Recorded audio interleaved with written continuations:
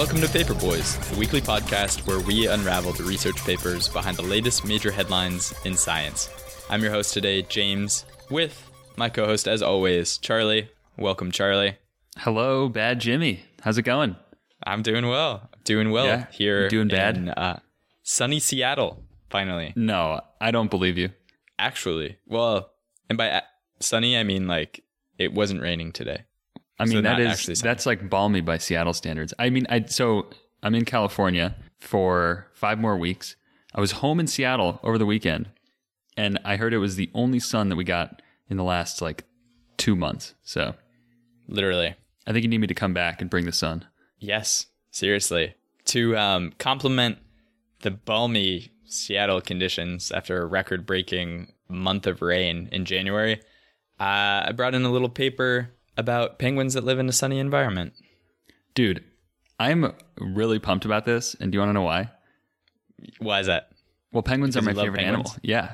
Well, I mean, I do know why, but Yeah, and you Yeah. knew that. I have a penguin bedspread, which you also Charlie know. does have a penguin bedspread. Also, this episode, I'm excited to say, came in on a recommendation from longtime listener John. Thank you for the recommendation, John.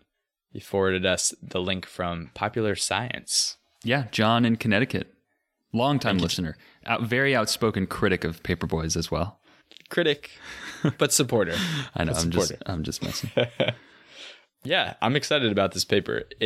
I was like, well, we've done a couple papers about animals, vocalization, and speech and language.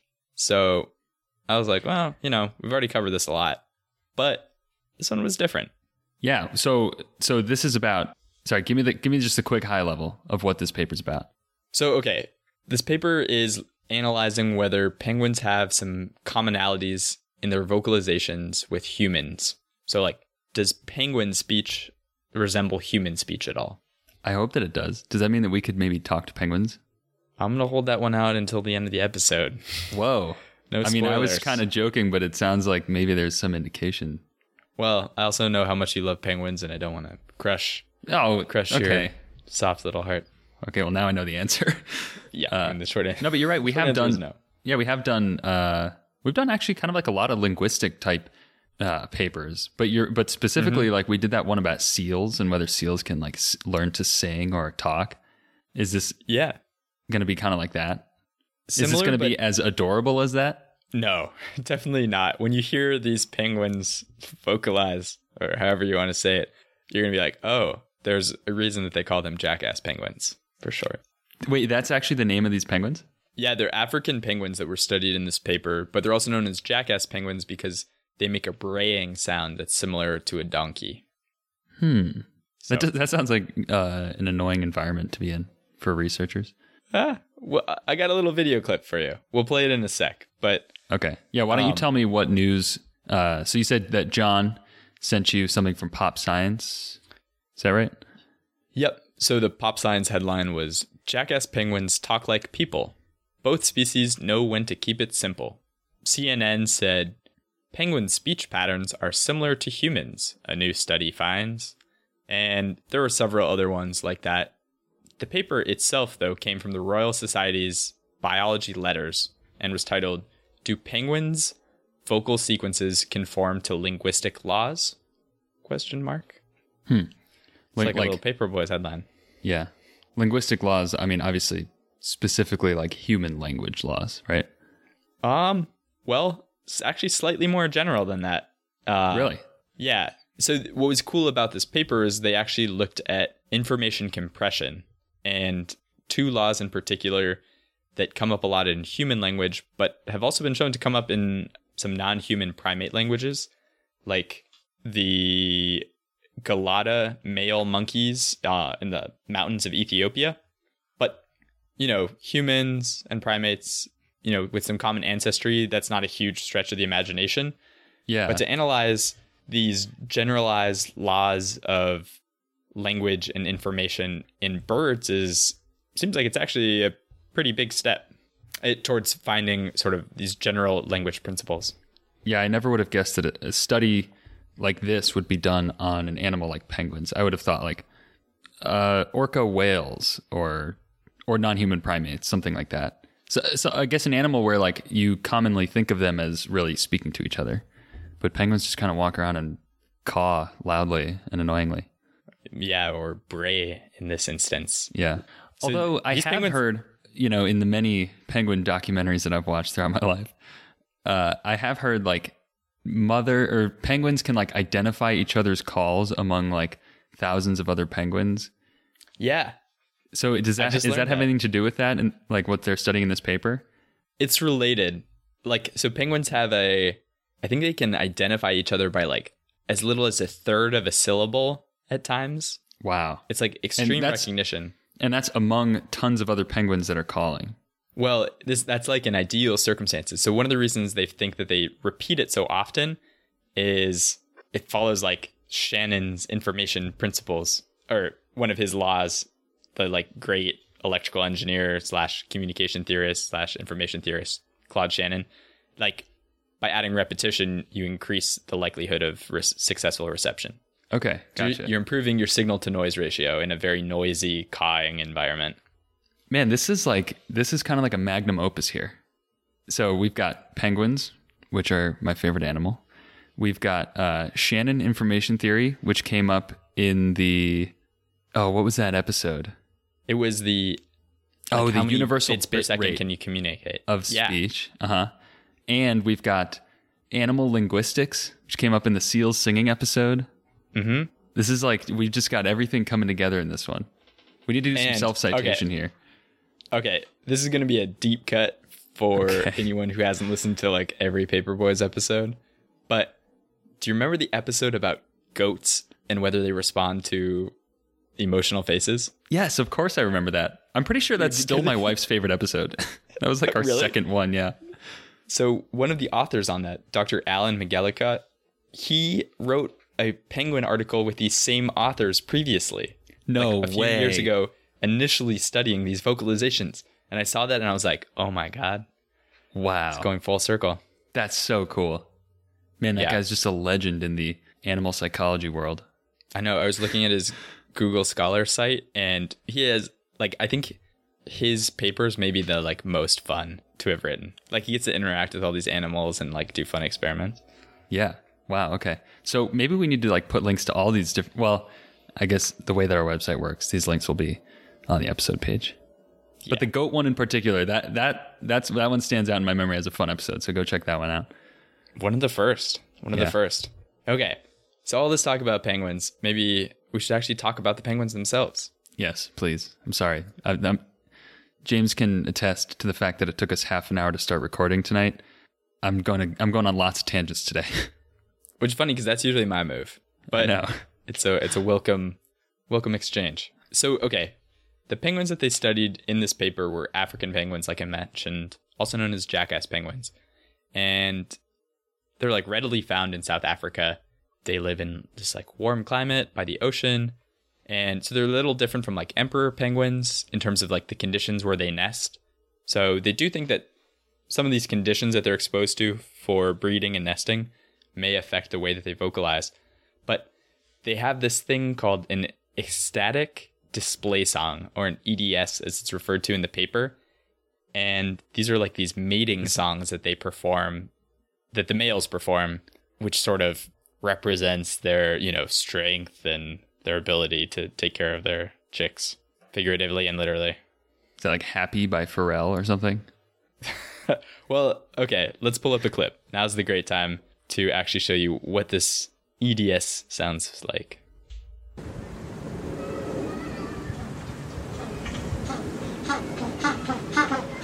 Oh my God. Okay, two thoughts. One, that was adorable. I don't know why you said this was not as cute as the seals, but I might be a little biased. Two, that really did sound like a donkey. It really does, right? Yeah. So that's I mean, it's their still cute, don't ecstatic get me song. Like that's how they signify that they're happy. Yeah, it doesn't quite sound like Pharrell, but They don't clap their hands like we do. no, they just kind of like make these like guttural braying Yeah. vocalizations, as they're Okay. called. I like that. I thought that was cute. But so are they looking at like that bray to see what like language is maybe encoded in that?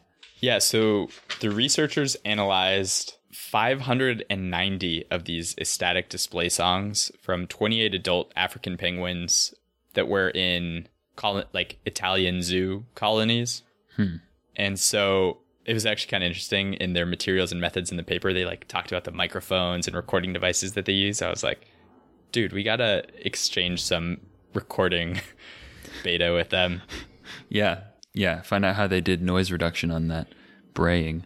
Yeah, would you guys like to collaborate sometime on a podcast? Yeah. Yo, dude, what audio mixer did you use? So they recorded, 590 of these songs, and then you could hear in the audio that there's some repeating sounds that are very distinct from each other. And they actually break these down into 3 different syllables, like a type A, B, and C. Would we be able to identify those from that video we just watched? Like all 3?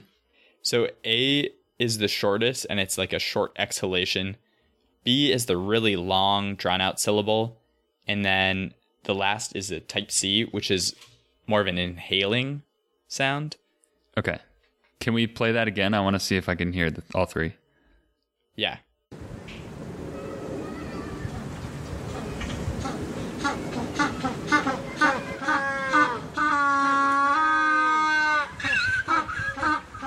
So it's kind of like AC, AC, AC, B, C, B, C, B, C. Yeah. Something like that. Yeah, I definitely heard at the beginning, it was definitely like A. And then the long AC. B. See, I didn't really hear this. I had trouble hearing the C in the beginning.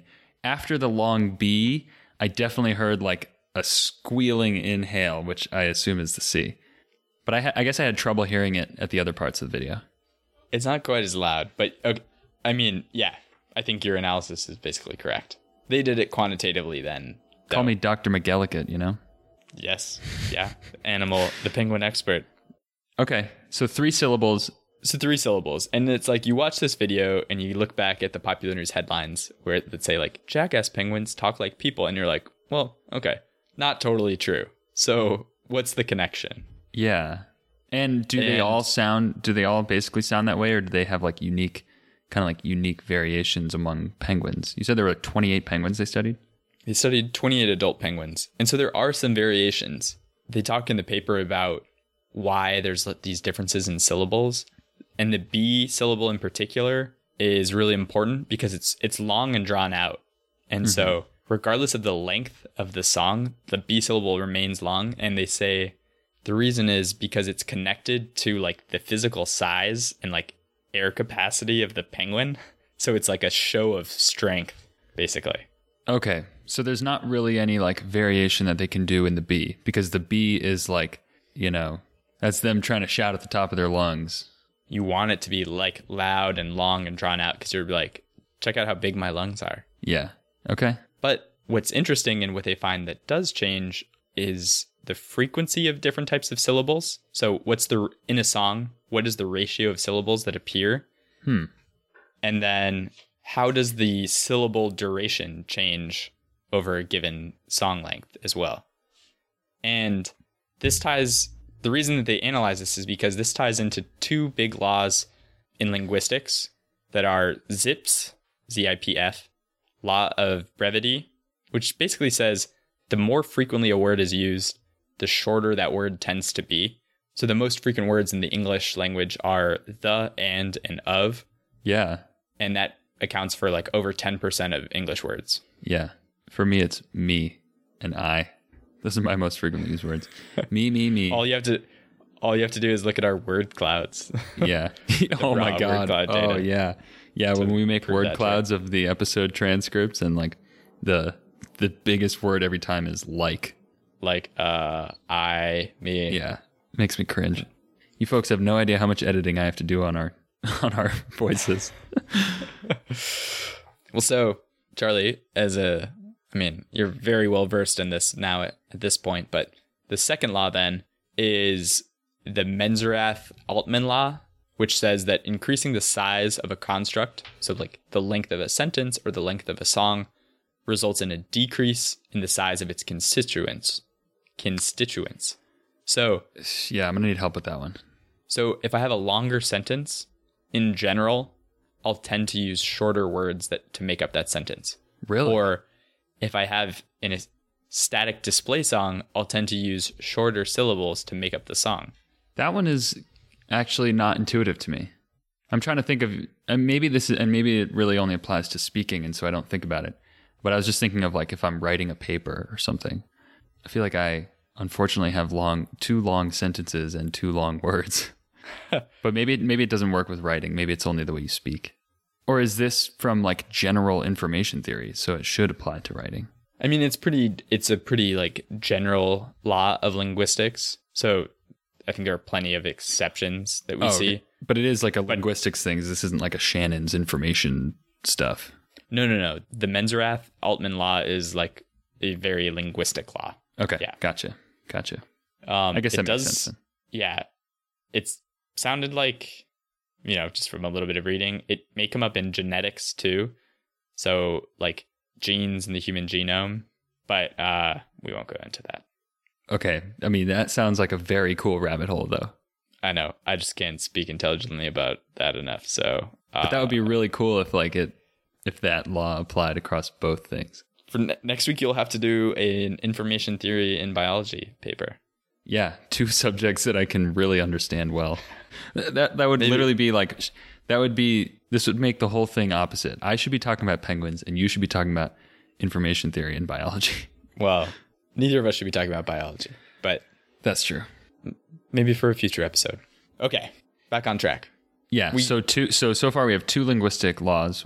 The first one was shorter words, or phrases that are used more commonly are shorter. And The second one was longer sentences use shorter words. Mm-hmm. And was there a third one? Just 2. Oh, just okay. 2. So are they going to try and see whether those hold for these penguins? Yeah, exactly. So previous research that they cite in this paper found that the wild male Galata monkeys in Ethiopia can form, in their calls, their vocal sequences, they conform to these 2 laws. And so this paper is looking at, well, do these African penguins conform to it too? Giving the first indication that something other than a primate species uses essentially information compression. Wow, okay. Compresses information to more efficiently transmit information. That was a little bit redundant, but okay. So wait, so you're saying this is the first non-primate study, not just the first for like birds, but yeah, this is the first showing, for a non-primate animal, as I understood it from the paper. Cool. So, drum roll, what did they find? They found that yes, in fact, the vocalizations of the African penguin do conform to these 2 laws. So I can't say that I'm surprised based on the fact that this made news in the headlines. Yeah, I know. 25 minutes of lead up for obvious facts. But I think it's kind of interesting the way that they actually went about this. So I mentioned they recorded like nearly 600 songs from these penguins from 28 different males. And then they did time frequency analysis. They're called spectrograms. So you can look at the frequency content of these songs over time. Oh, yeah. We've talked about this before, too. Mm-hmm. For the Saturn plasma waves. Another really early episode. Yeah. This technique comes up all over the place. A lot of great callbacks in this episode. I feel like this podcast is becoming the kind of thing where you just need to listen to them all so that we don't have to re-explain each of these little things every time. Yeah, you can slowly build up your one big. Yeah, it's like one big research paper. Like in episodes 3, 5, 8, and 15, we analyzed the spectrograms of. Yeah.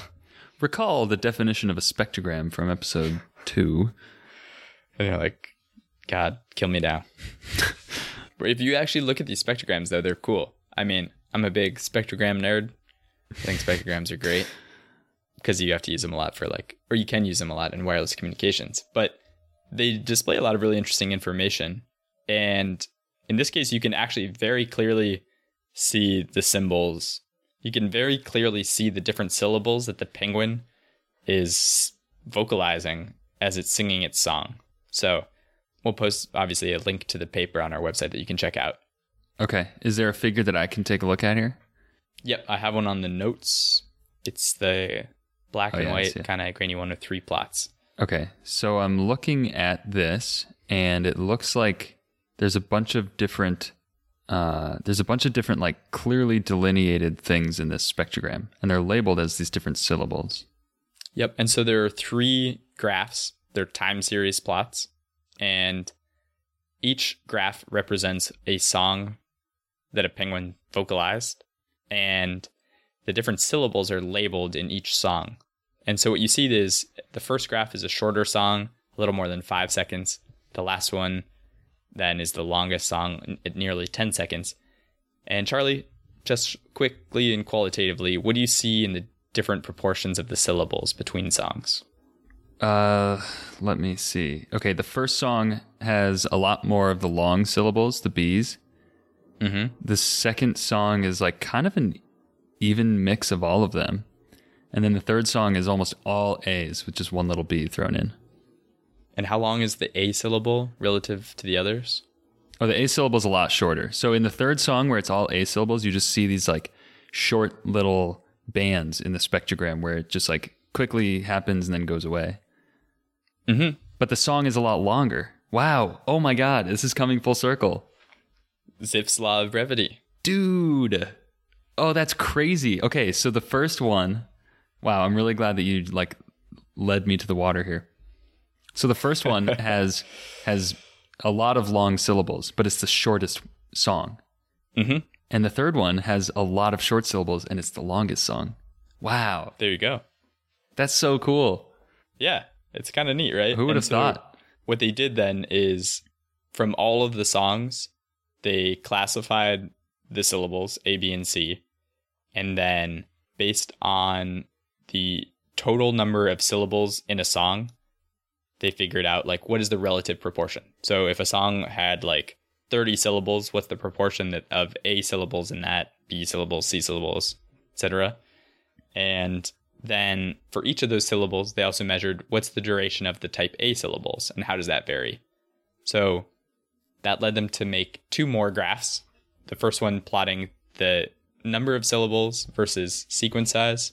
And what you see is as the sequence size increases, the relative number of type A syllables increases a lot, but B and C syllables stays about the same.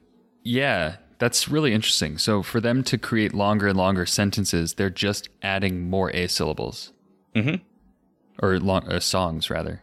But B and C, I mean, tops out at like... So this looks like it goes up to about 28 syllables is the longest one. Mm-hmm. And A climbs from... 0 all the way up to like 25 syllables out of 28. But B and C top out at like 5. Like none of them really go more than 5 B and C syllables. Yeah.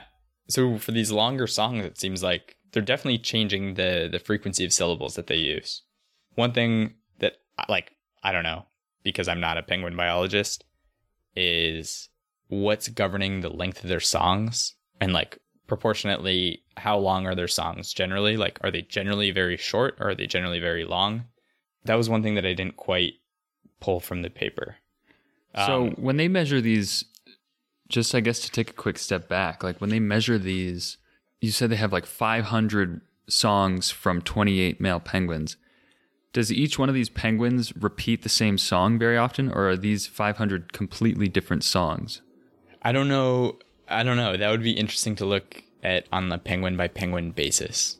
I do think that like from what they were saying with the type B syllables, how these are the long ones that are like very representative of a penguin's air capacity and physical stamina. I imagine like that duration must vary a lot between penguins. Yeah. But like if it's their ecstatic discharge song, was that what it was called? Display song. Oh, okay. I was going to say ecstatic discharge song sounds like something else, but yeah, this song leads to that song. Oh God. That's just Barry White. The ecstatic displacement song is like, I mean, you say it's a song. Does that mean that it is like something that penguin like owns and does often? Like it's its mating call, or is it like it just whenever the penguin feels happy, it's going to just like start throwing out a bunch of random syllables for no reason. Like if I just started yelling out random words whenever I was happy instead of saying the same like, oh goody every time. Yeah, I'm not totally sure with these penguins. I'd have to do more research. When I was reading more about animal communication as I was looking at this paper, and there are birds that pass down songs like from generation to generation. Really? Which is really cool. So like they have their own unique song. That's that the really dad cool. teaches the sons. But I didn't see any evidence of that in this paper, at least. Okay. Sorry, that's probably only like that's your in for penguin research, man. You found the gap. Yes. Seeing which penguin is the absolute hit machine of the colony. Which one's like the Beyonce? The Beyonce penguin. It's got a ring on it, probably. Yeah. So this analysis that they did with these songs is really cool. And it's cool that it like lines up with those linguistic theories you were talking about before. Did they do any like more detailed analysis on the data they collected, or was it just these couple of plots that you showed? They did do some statistical analysis of the data, and like especially to verify their labeling of the syllables to the spectrograms. That was an automated modeling process. But after that, it's like a 6-page paper with like really 4 1/4 pages of text, a ton of references, and like a page, more than a page, is dedicated just to discussing the results and sort of talking about how this fits into an evolutionary perspective of penguins. Oh, okay. So James, how does this fit into the evolutionary perspective of penguins? Well, Charlie, I'm glad you asked. And unfortunately, I don't have like a super clear answer.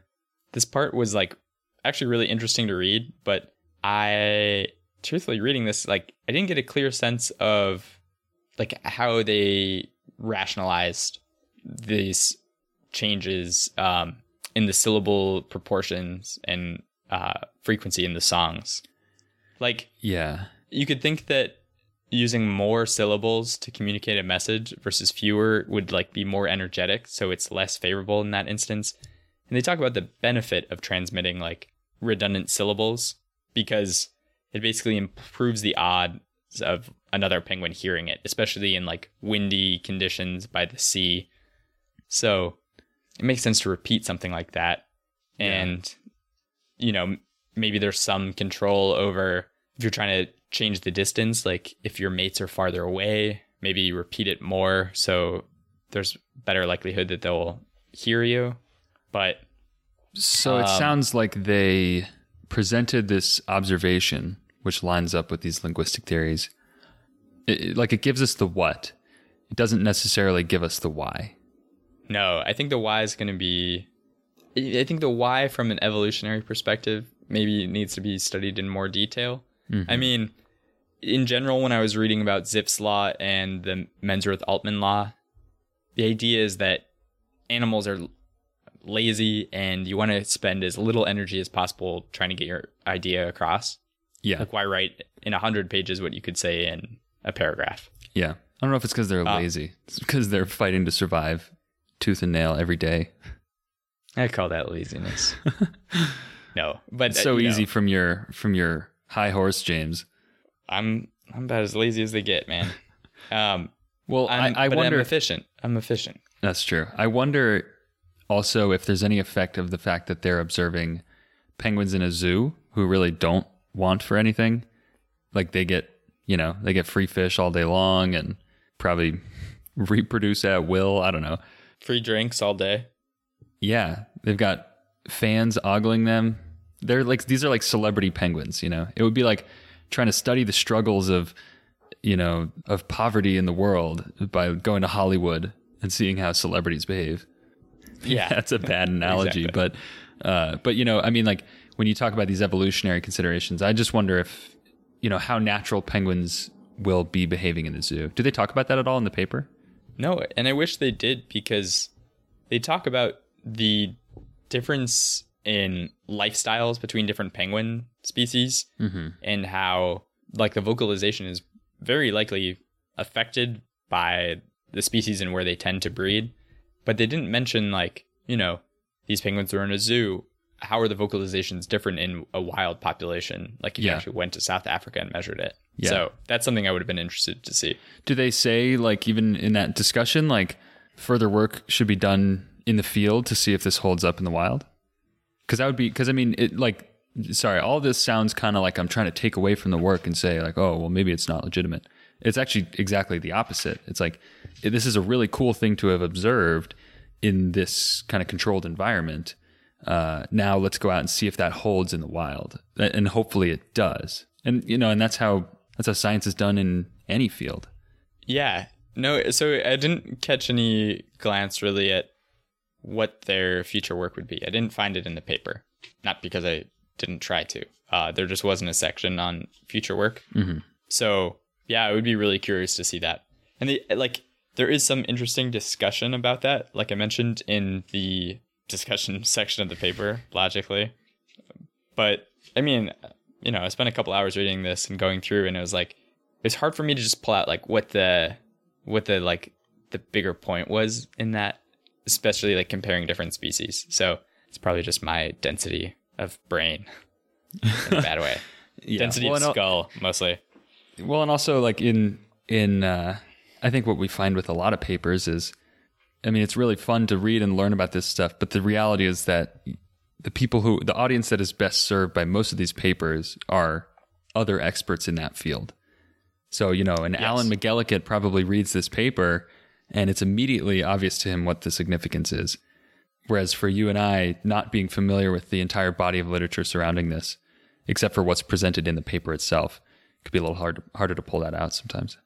Yeah, absolutely. That's a really good point. So, I mean, without going through the 40 odd references that they've listed here, it's hard to really have the full picture. And even then, these are very experienced researchers and scientists writing it. But overall, here's my take. Penguins are adorable and sing songs just like humans. They're basically just like people. They're just like cuter people. Yeah. The world would probably be a better place with more penguins. Yes, I completely agree. One episode we didn't tie this to, which isn't like a super happy episode, but the one about penguin populations in the future going extinct. Oh, yeah. Yeah, that one was about the effect of climate change on penguins, right? On their breeding habitats, right? Yeah, the breeding of penguins. Man, I think I kind of put that one out of my memory because it made me so sad. Yeah. But I mean, you know, if basically by that train of logic, you know, if there were more penguins, global warming would be reversed because penguin populations are correlated with global warming, and that's how that works. Yes, that's definitely the directionality of that. So more penguins, better world. Yes, I agree with that statement, even though your science is flawed. Well, you know, the math checks out though, yes. Right? Yes, totally. Oh. Well, okay. All of our silliness aside, this was a really cool paper. And yeah, I always like hearing about penguins. It was really fun to read. It was interesting. Like, I think information theory is generally very interesting. And so to see those principles and analysis techniques pop up in like a very novel application from my perspective was sweet. I liked it. Was there anything that like jumped out? Great recommendation, John. Yeah, thank you to John in Connecticut. Was there anything that jumped out like from the news about the coverage of this paper? I could tell just from the articles that like the people generally read about it. It seems like this topic has actually come up in the news previously, like 5 or 6 years ago, with studies of vocalizations for penguins from actually some of the same authors too. Oh, cool. Not quite addressing these two big laws of linguistics though. But I think if I had to make one comment about the popular science headlines, it's like they made it sound like penguins were communicating like humans. And there were some like very fundamental differences between how humans communicate and how penguins communicate, obviously. Yeah, I think I was led to believe by the headlines that you read at the beginning that this would be like, or rather that the way the penguins were communicating would be this very nuanced and detailed thing. But it's really like, okay, this one specific species and population of penguins doing this one specific type of song that they like to do follows these two specific rules that human language happens to also follow. Yes, exactly. Okay. Like, I watched some videos about Coco the gorilla previously. Yeah. Do you know about Coco? Yeah, the gorilla that they taught sign language, and it's always kind of a controversy over whether Coco actually could speak or not. Yeah. And it's really interesting watching videos with her. Like Robin Williams, the actor, famously went to visit her and they had this interaction. Yeah. And so you like watch that and you're like, okay, like there's a lot of analysis you could do on like the signs and like how you put signs together to communicate information. And this one was like, I guess like a more like cut and dry statistical analysis of like syllable frequency and recordings of penguins. But yeah, I think in a lot of ways that's more scientific, like you can't really argue with the facts that are presented here. Yeah. And it was, I think overall like a well-written paper, even though I didn't quite get the discussions, but like you looked at the plots and I thought the plots did an excellent job showing what the hypothesis was and how the data proved it. Yeah. So I concur.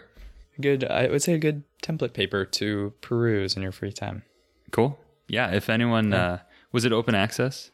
I'm going to check right now. It's hard because I usually access these papers at school where we have access through the firewalls, but I know, right? It looks like this actually is open access. So check out the paper on our website, paperboyspodcast.com. Yeah. Well, also you can get to it through our Twitter and Instagram. We're on both of those at paperboyspod is our handle. And finally, we would really appreciate it if you checked out our Patreon, patreon.com/paperboyspod. We do a bonus episode every month. And this month is all about love. And given that Valentine's Day is tomorrow, I think this is kind of a must listen. Yeah, it was a super interesting episode to do. You've probably heard about the 36 questions to fall in love that made headlines on the New York Times, but it's still worth a listen as we dive into the actual research behind that paper. Yeah. And we have a video that accompanies that as well. So if you go and check that out, you can see me and James. I don't know. I think there's a lot more emotion conveyed when you can see our faces. Like you'll see James wincing at, stupid stuff that I say and me laughing off mic at stupid stuff James says. Yeah, it's a little more intimate experience. Yeah. So get as intimate as a podcast can get. Yeah, that is recorded over Skype. So yeah, patreon.com/paperboyspod. We'd really appreciate it if you subscribe to us there. Thanks everyone. Join us again next week for another exciting edition of Paper Boys. Thanks for listening.